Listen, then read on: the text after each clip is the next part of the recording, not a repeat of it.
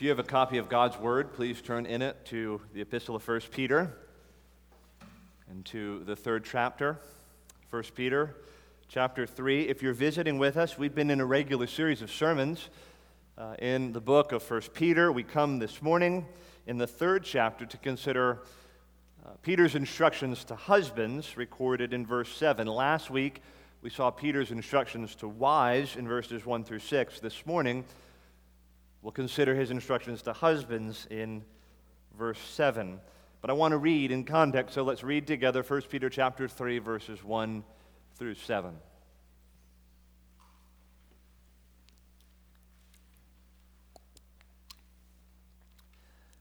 Likewise, wives, be subject to your own husbands, so that even if some do not obey the word, they may be won without a word by the conduct of their wives, when they see your respectful and pure conduct.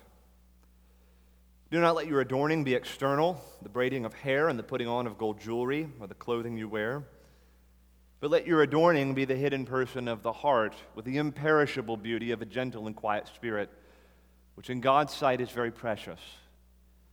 For this is how the holy women who hoped in God used to adorn themselves, by submitting to their own husbands, as Sarah obeyed Abraham, calling him Lord. And you are her children if you do good and do not fear anything that is frightening.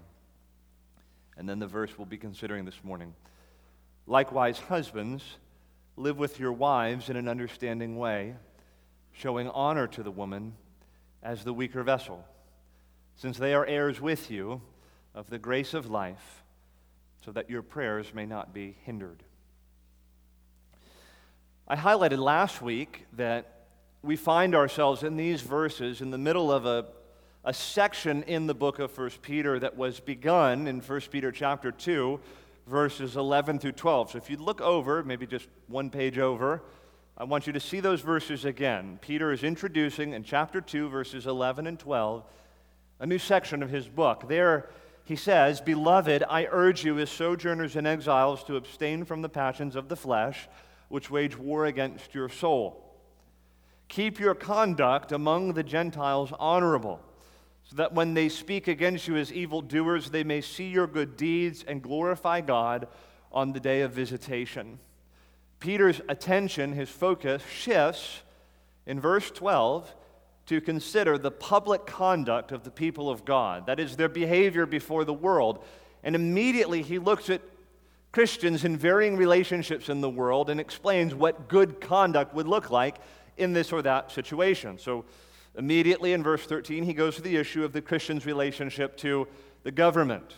He says that we Christians are to honor the emperor, and we're to honor those governors that are sent by him. We're to have a prevailing respect for the governing authorities that God has placed over us. That says something as to the good conduct that Christians are to have in their relationship with the government. And then next, he considers, in chapter 2, verse 18, he addresses slaves in particular. In those days, many in those churches would have been servants or slaves in various capacities, and he addresses that particular group and tells those slaves what good conduct would look like in their relationship to their masters. Not just those who are kind and gentle, but even those who are unjust. What would it look like to live in a way that pleases God in relationship to those masters? And then last week we looked at chapter 3, verses 1 through 6, and considered Peter's instructions for wives and the sort of conduct they ought to show forth in their relationship to their husbands, many of whom did not obey the word. That is the phrase that Peter uses. I told you last week, I think we're to understand from that those who do not obey the word are those who literally are not Christians. They don't obey the gospel. They don't obey the truth. They don't know the Lord. But it would also have relevance to Christian husbands who maybe in particular areas are not what they ought to be. But Peter gives instructions to these wives. He says, you have an assignment for how to live in a way that's pleasing to God, in a way that invites his approval in what would have been an extremely difficult relationship. To be a wife living in relationship with a husband who's living in disobedience to the word. Well, now we come in verse 7 to Peter's instructions to husbands. And he begins with the word likewise in verse 7. Husbands, you too, husbands, you need to think about your conduct also, like Christians living under the emperor and the governors, or slaves in relation to their masters, or wives in relation to their husbands. You too, husbands, need to give thought and attention to your conduct. It must be honorable. It must be pleasing to God. It must show forth something of the grace of God at work in you. Let's read again 1 Peter 3, verse 7. Likewise, husbands, live with your wives in an understanding way, showing honor to the woman as the weaker vessel, since they are heirs with you of the grace of life, so that your prayers may not be hindered.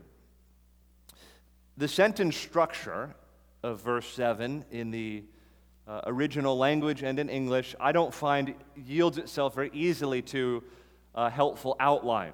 I found it very difficult to know how to break down this text into particular parts, but I found an outline began to emerge when I asked this question of verse 7. The question we want to ask this morning that will frame our thoughts and our exposition of verse 7 is this question: what is required of Christian husbands in this passage?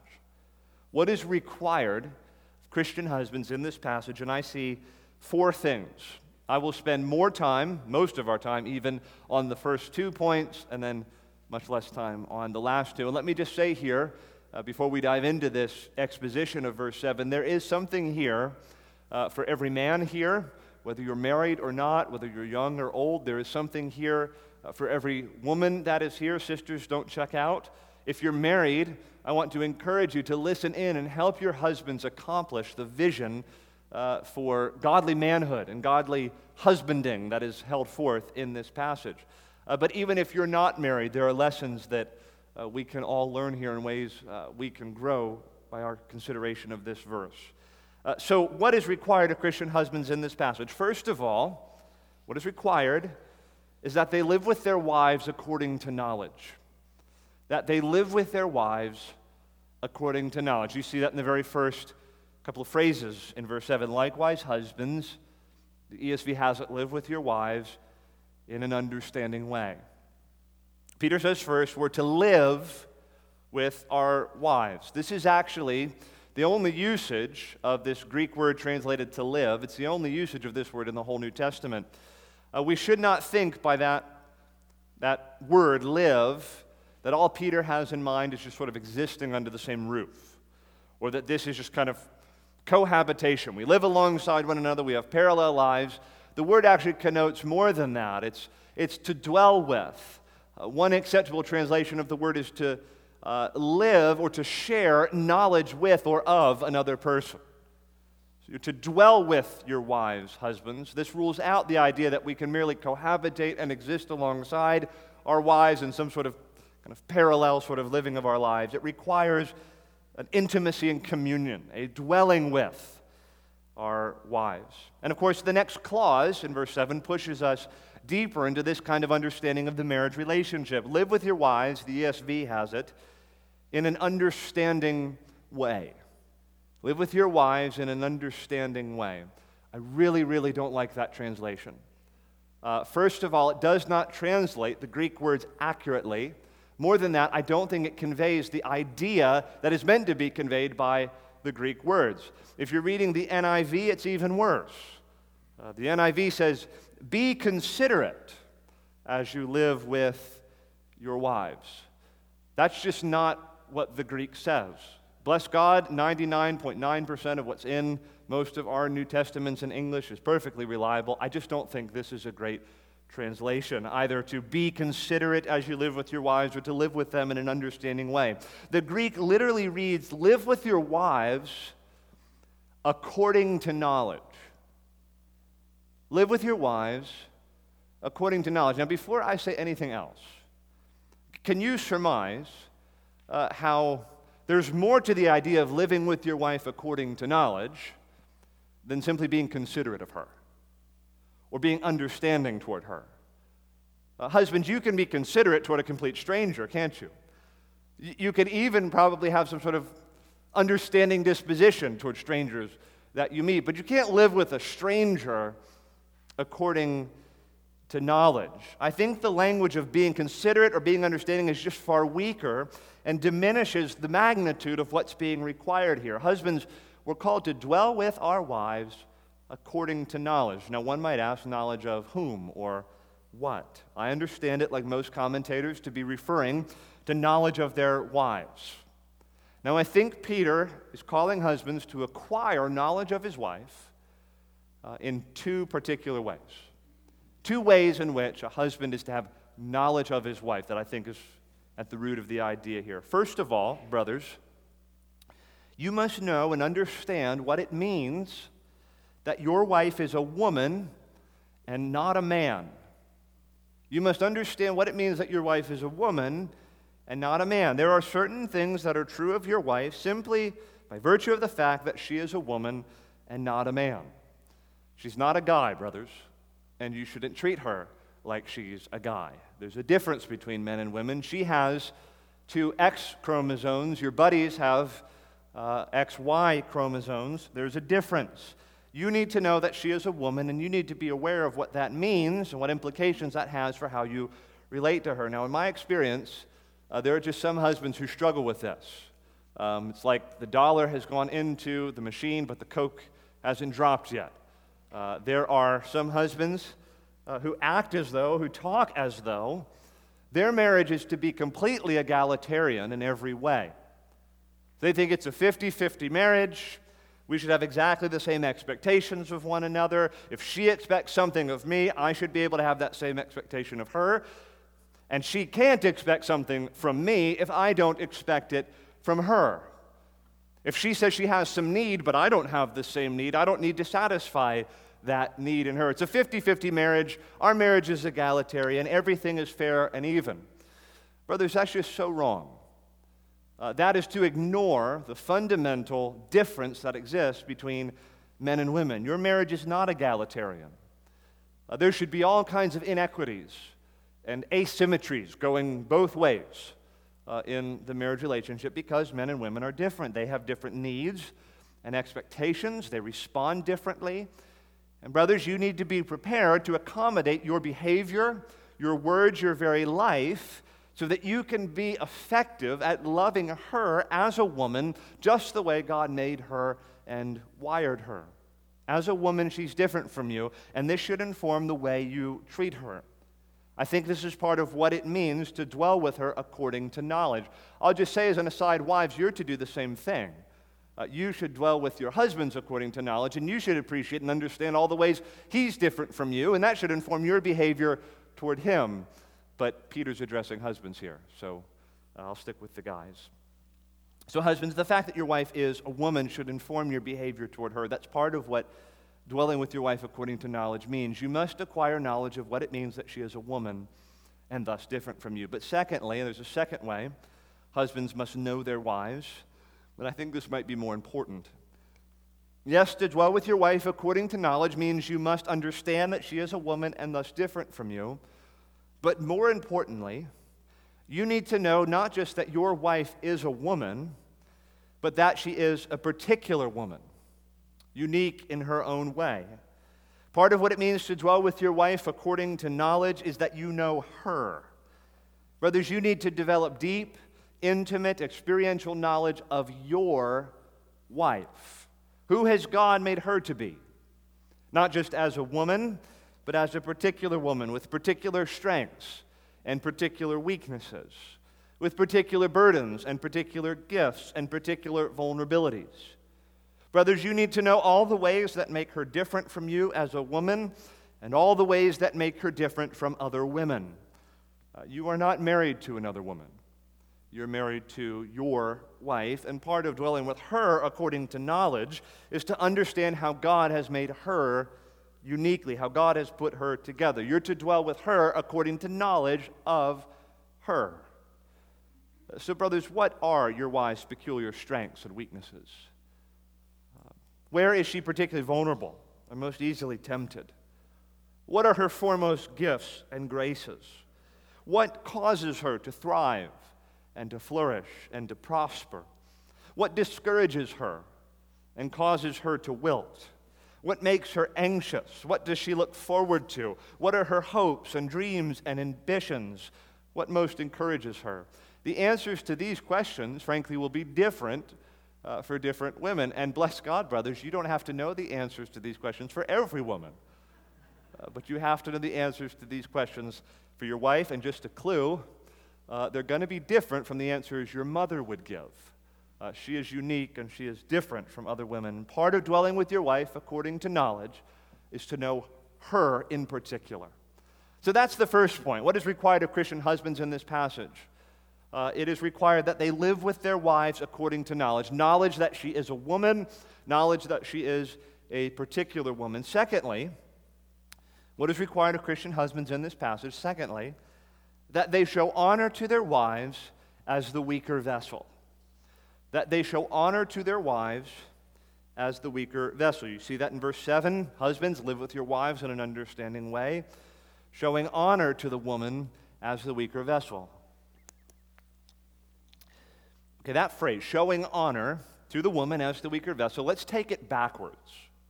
Okay, let's talk about weaker vessel before we talk about the kind of honor that's required here. Because the honor that's required is characterized and shaped by this knowledge of the woman as the weaker vessel. He's to honor his wife as the weaker vessel. So we got to understand weaker vessel in order to understand the character and nature of this honor that Peter is calling these husbands to. First of all, observe very simply that both men and women are said to be vessels. Both men and women are said to be vessels, and Peter is simply saying the woman of the two vessels is the weaker vessel. Precisely the way in which she is weaker, I'll say more about in a minute. Second observation, Peter actually switches words here when he refers to the woman.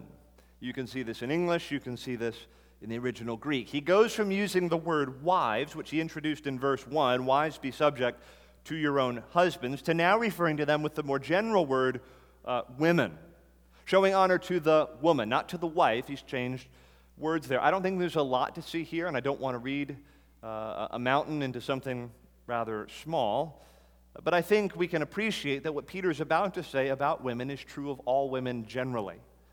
So he's not just telling us something that's true of our wives, he's identifying something that is distinctly feminine and generally true of all women. It's true of married women, it's true of unmarried women.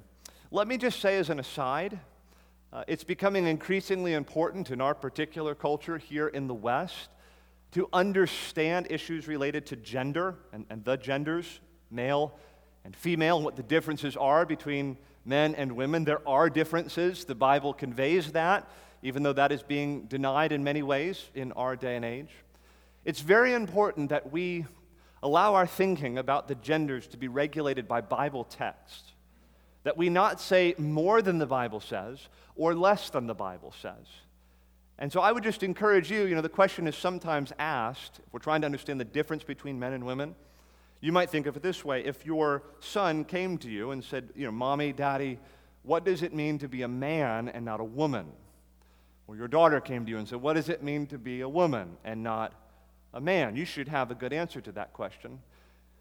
But I just want to say you should not imagine as though the Bible supplies us with 12 or 15 distinguishing traits between men and women. In the vast majority of ways, men and women are similar. The Bible actually only identifies a few things that are distinguishing traits between the genders. I say that, first of all, so that we not overstate the difference between men and women. I say that, secondly, though, so that we would zero in and dial in on precisely what the differences are, and so that we could appreciate in our text this morning, we have one of the clearest differences the Bible identifies between men and women. Peter is making a statement that is generally true across the board of men and women, that the woman is the weaker vessel. So he says, showing honor to the woman as the weaker vessel. Now, what does that mean with those qualifications, to refer to the woman as the weaker vessel? Everyone's on edge now, right? What's he going to say? I have no agenda or axe to grind. I'm a Bible interpreter. That's my calling. Frankly, that's what I'm paid to do. And so you just have to appreciate the task is to understand what God has said and communicated through the Holy Spirit, through his servant Peter in this passage. What the wider culture thinks about this issue, or frankly, even what the people in this room would want this phrase to mean, they are just not inputs for me when trying to arrive at an understanding of what this phrase means. So what I want to do is expound the phrase as clearly as I can and to tell you why I draw the conclusions that I draw about this phrase, the wife being the weaker vessel. Okay, first of all, what this does not mean. It does not mean that women are weaker spiritually than men generally. That is nowhere taught in the Bible, and there's nothing in the text itself that would indicate that's what this phrase means. It does not mean women are weaker intellectually or emotionally. That is nowhere taught in the Bible, and there's nothing in the text itself that would indicate that's what this phrase means. It does not mean women are inferior in terms of worth or value. That is nowhere taught in the Bible, and there's nothing in the text itself that would indicate that's what this phrase means. In fact, in a minute, we'll talk about something in the text that directly contradicts that idea. So if not spiritually, intellectually, emotionally, or in terms of worth and value, in what way is a woman understood to be the weaker vessel? I think we're helped by Peter's use of the word vessel. I think that's the key for us understanding what Peter means. He doesn't say she's the weaker person. He doesn't say she's the weaker soul. He doesn't say she has the weaker character or fortitude. He says she's the weaker vessel. Now, what does that word vessel mean?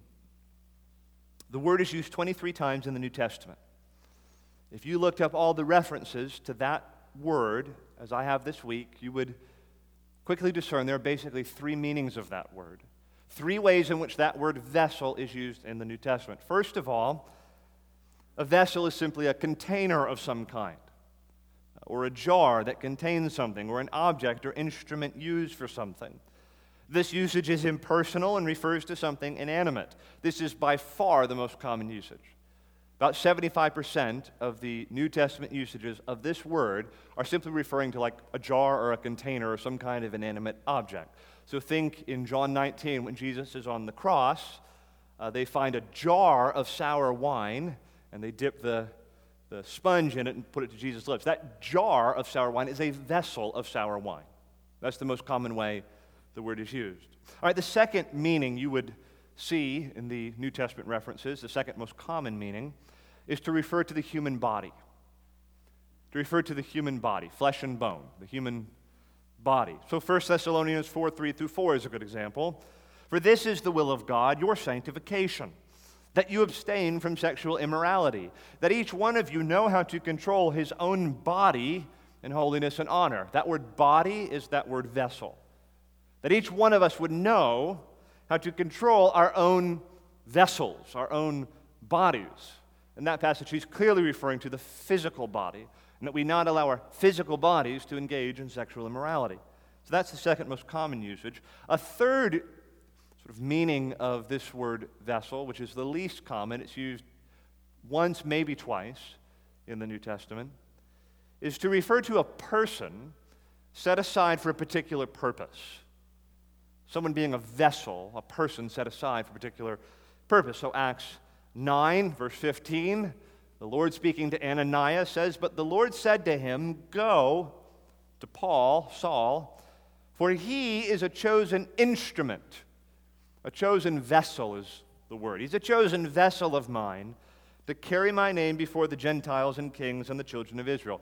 Not the physical body there exactly. He's not saying, Paul's a body of mine. He's saying he's a person that's going to be set aside for a particular purpose. Okay, which one do we have in our passage? 1 Peter 3:7, in reference to the wife as the weaker vessel. I believe it is almost certainly the second, that is referring to the human body. The wife is weaker physically than the man. This interpretation has an ancient pedigree. That is, this is how many of the early church commentators understood the phrase. It's also the view held by literally all of the 10 to 12 or so commentators I consulted this week. This is the view of John Piper, Tom Schreiner, Peter Davids, Edwin Bloom, an excellent female commentator named Karen Jobes. It's the interpretation of Abigail Dodds in her fine little book, Atypical Woman. All of these and many others conclude, as I do, that when Peter refers to women as the weaker vessel, he is referring to the weakness of their bodies relative to men. Of the two sexes, of the two vessels, they are generally weaker physically. I don't know when this became a controversial statement or a controversial idea. Nature bears this out. The Bible makes this clear. There's a lot of talk nowadays about transgender athletes and things like that. I'm aware that right now many, I get the language mixed up, but transgender girls are shattering the record of cisgender girls in all kinds of sports, because men and women are different physically. I have yet to hear of a single transgendered boy shattering the record of cisgendered boys. If the culture has somehow made you think it's controversial to suggest that women in general are physically weaker than men, I just want to kind of fortify you. If you believe that men, typically, biologically, those possessing XY chromosomes are stronger physically, that is not at all the controversial statement. That has been universally believed by every person who ever lived before about yesterday. And it's taught in the Bible. It's borne out in nature. And this is Peter's basic point. Generally speaking, he's not thinking of a man who has cerebral palsy and his wife is stronger physically. He's saying generally, painting with a broad brushstroke, the woman has the weaker body. She's the weaker vessel of the two. But let me ask, does that exhaust the meaning of the idea here in 1 Peter 3:7, when Peter refers to the woman as the weaker vessel? And I would say no, it doesn't. Doesn't mean less than that, but I think it means a little more than that. There's a coordinating idea that we should appreciate, and that is this. The woman is weaker physically, but secondly, because women are weaker physically, and because they are in a subordinate role in the marriage, this implies certain vulnerabilities women have in the marriage relationship that are not present for the husband. Because women are the weaker vessel of the two, the wife is more vulnerable in the marriage than the man.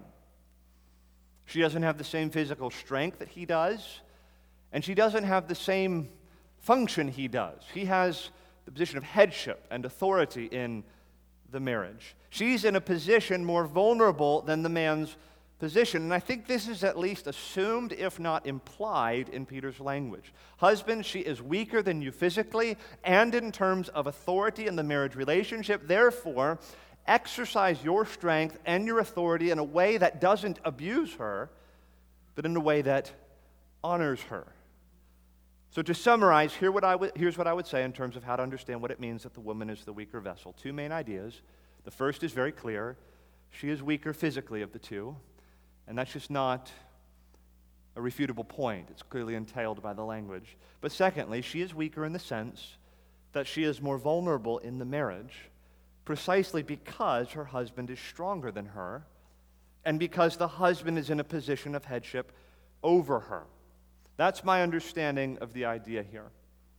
Now, in light of that understanding of weaker vessel, what does it mean in terms of how the husband is to treat his wife? Peter says he is to honor her. He's to honor her.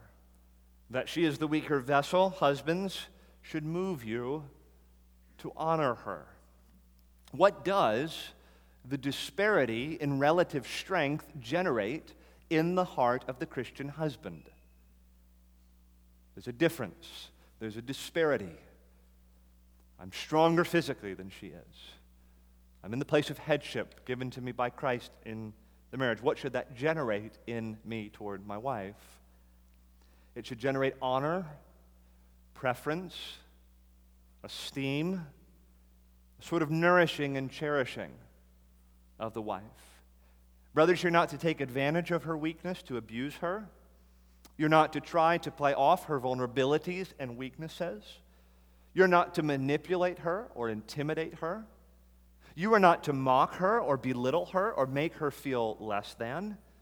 As I said a moment ago, you're not to act as though she should be just like you and react to things and deal with things in precisely the way that you do. None of these things are acceptable responses to the reality that your wife is the weaker vessel. Rather, the acknowledgement of this fact should generate a different kind of reaction in the hearts of Christian husbands. It should precipitate kindness, gentleness, deference, care, and an esteeming of her needs higher than your own. Brothers, I urge you to embrace your wife's weaknesses and vulnerabilities and treat her accordingly. Honor her and uphold her and esteem her highly as something precious, someone to treasure, someone to protect, and to cherish. One more note here before leaving this point. Some people act as though the Bible in no place censures domestic violence or abuse. We talked about this last week. First of all, there are hundreds of texts that censure domestic violence and abuse. And secondly, this is implied in this verse. This passage strictly prohibits the violence of a husband toward his wife. Someone says, where does the Bible teach that a man can't hit a woman?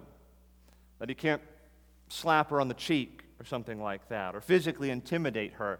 It says it right here in this verse. You want to be a godly man? You want to be the kind of man God approves of? You want to be the kind of man the apostles like Peter could look in the eye? Brother, you honor your wife. You treat her with special care. You don't take advantage of the fact that your wife is weaker than you. Rather, you honor her for her weakness. To lay hands on a wife to harm her would be an exact violation of this passage. The exact opposite of the kind of honor that she is due as the weaker vessel. She is never to be harmed, but to be honored. What is required of Christian husbands in this passage?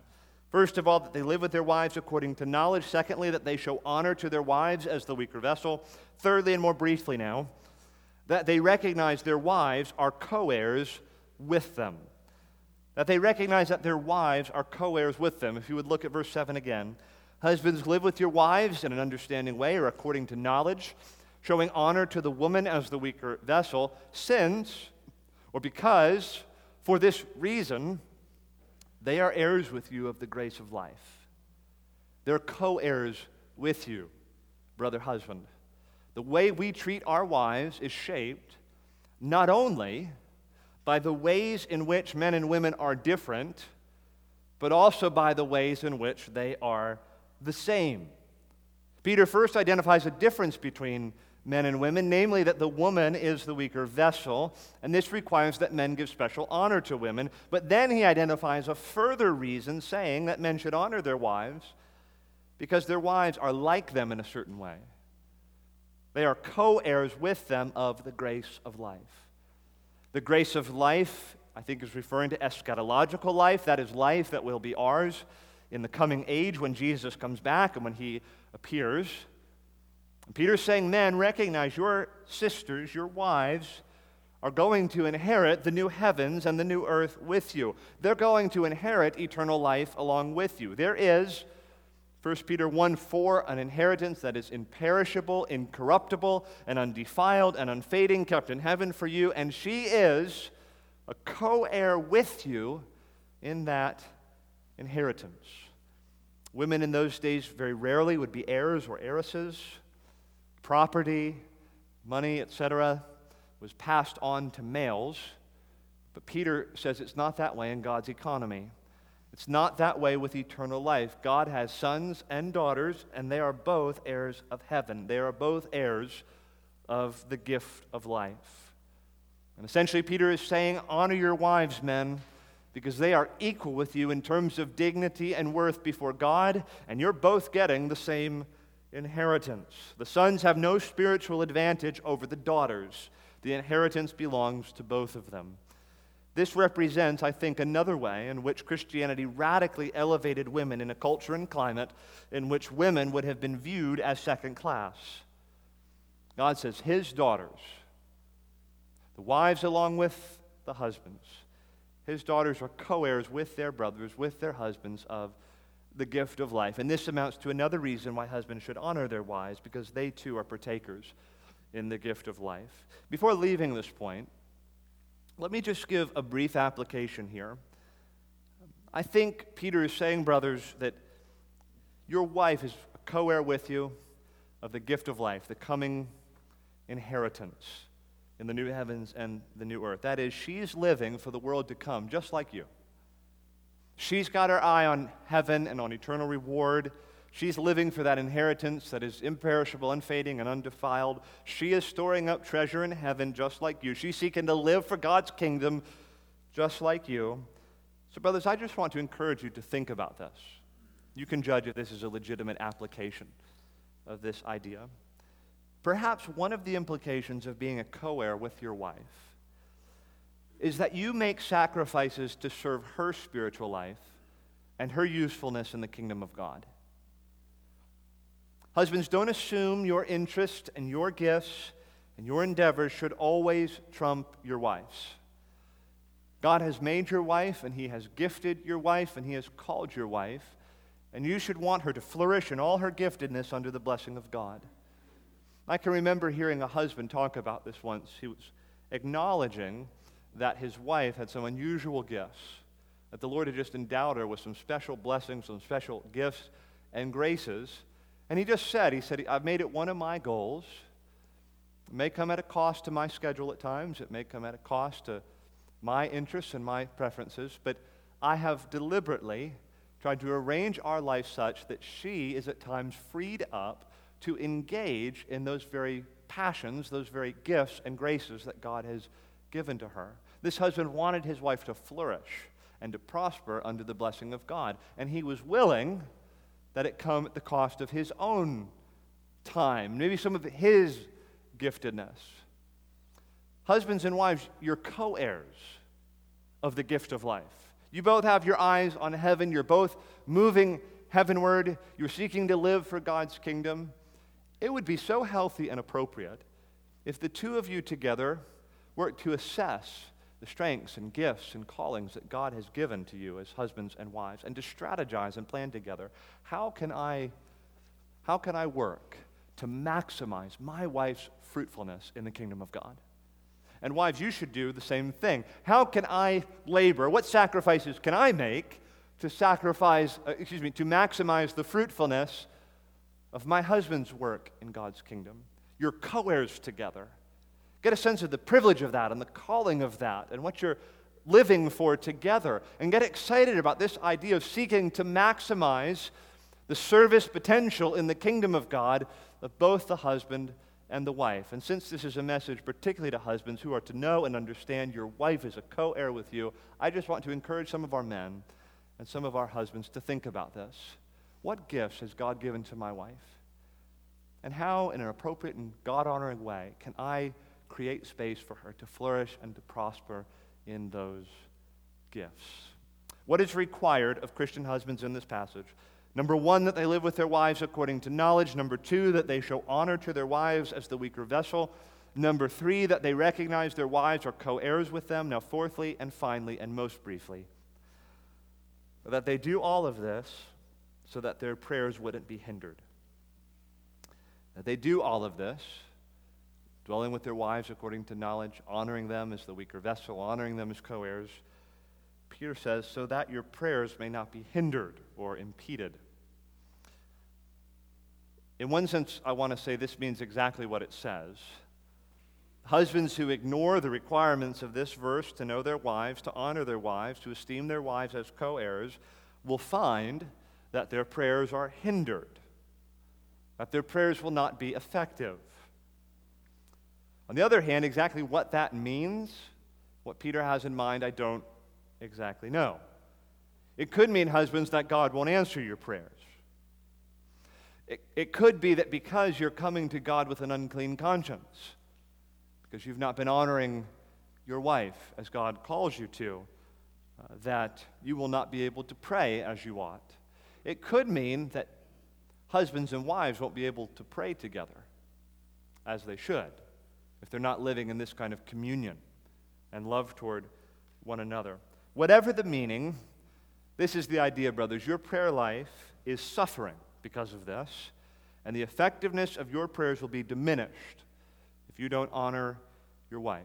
This may be the material point, brothers, and I want you to think about this. God will not allow, He will not bless with His favor, He will not honor men who will not honor their wives. You might have all the outward signs of achievement. You might be celebrated at your job. You might have the world's applause. But what is that if you don't have the approval of God? Who cares if you are well-liked, brother, and admired and promoted and applauded out there in the world, but you're a hypocrite at home? You want to be able to go to God with an open face and a clean conscience. Be able to say, by the grace of Christ, I have sought to honor your daughter, this co-heir, this wife that you have given to me. You want to go into the presence of God with no reason to be ashamed. You don't want to go into God's presence in prayer as a hypocrite. And I think we should appreciate this. We should understand this, brothers. I'm speaking to myself as much as anyone else here. God will not honor us if we don't honor our wives. God will not favor us. Again, we might have plaudits from the world. We might have outward success. But if we don't honor our wives, if we're not faithful in this area, if we're hypocrites in this area, all of that is nothing. We ought to live for the approval of God. And I do think this is the point. God will honor those husbands who seek to honor their wives.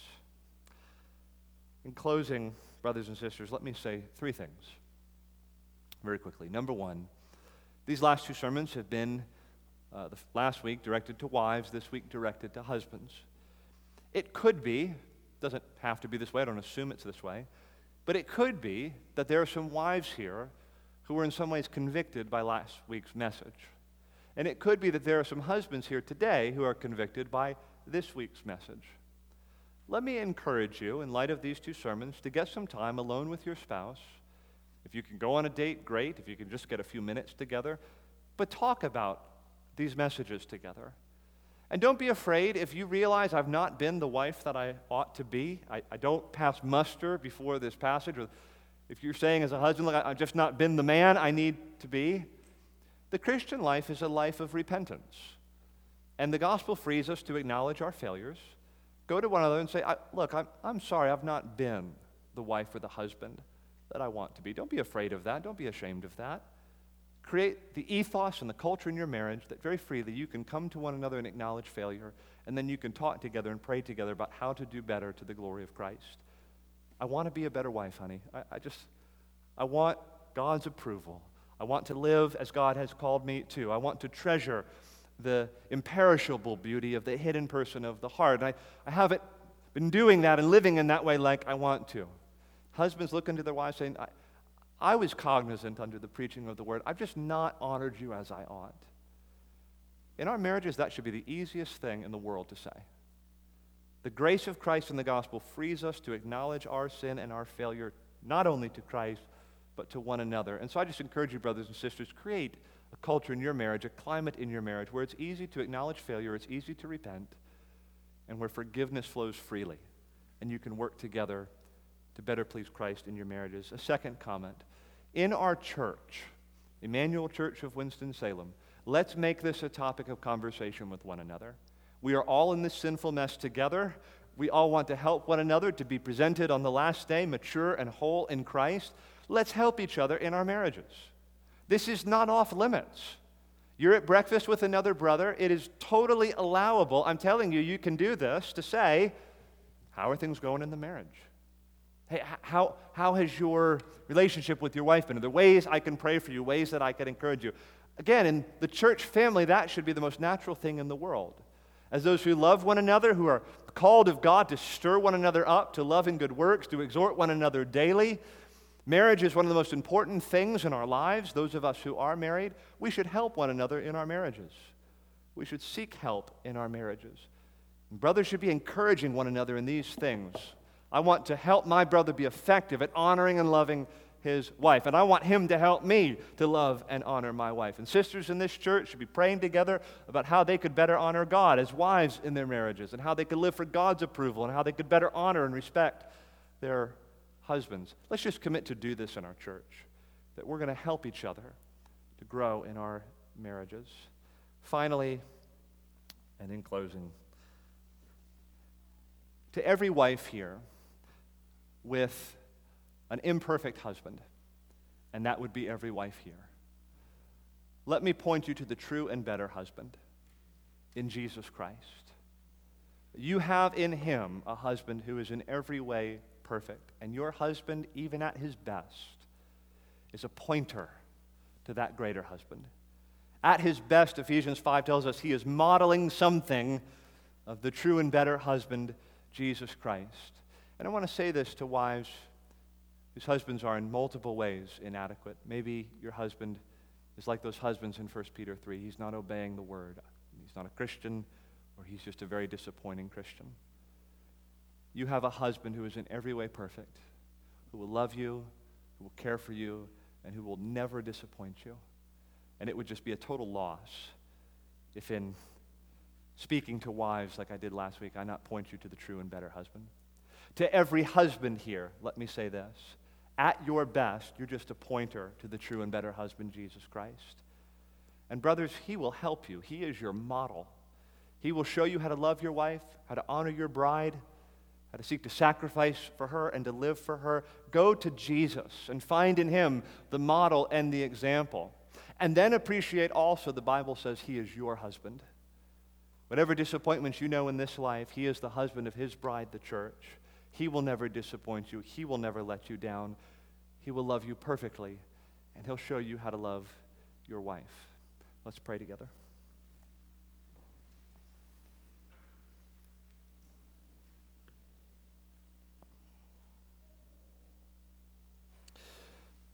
Father, please write your law on our hearts and inscribe your will on our souls.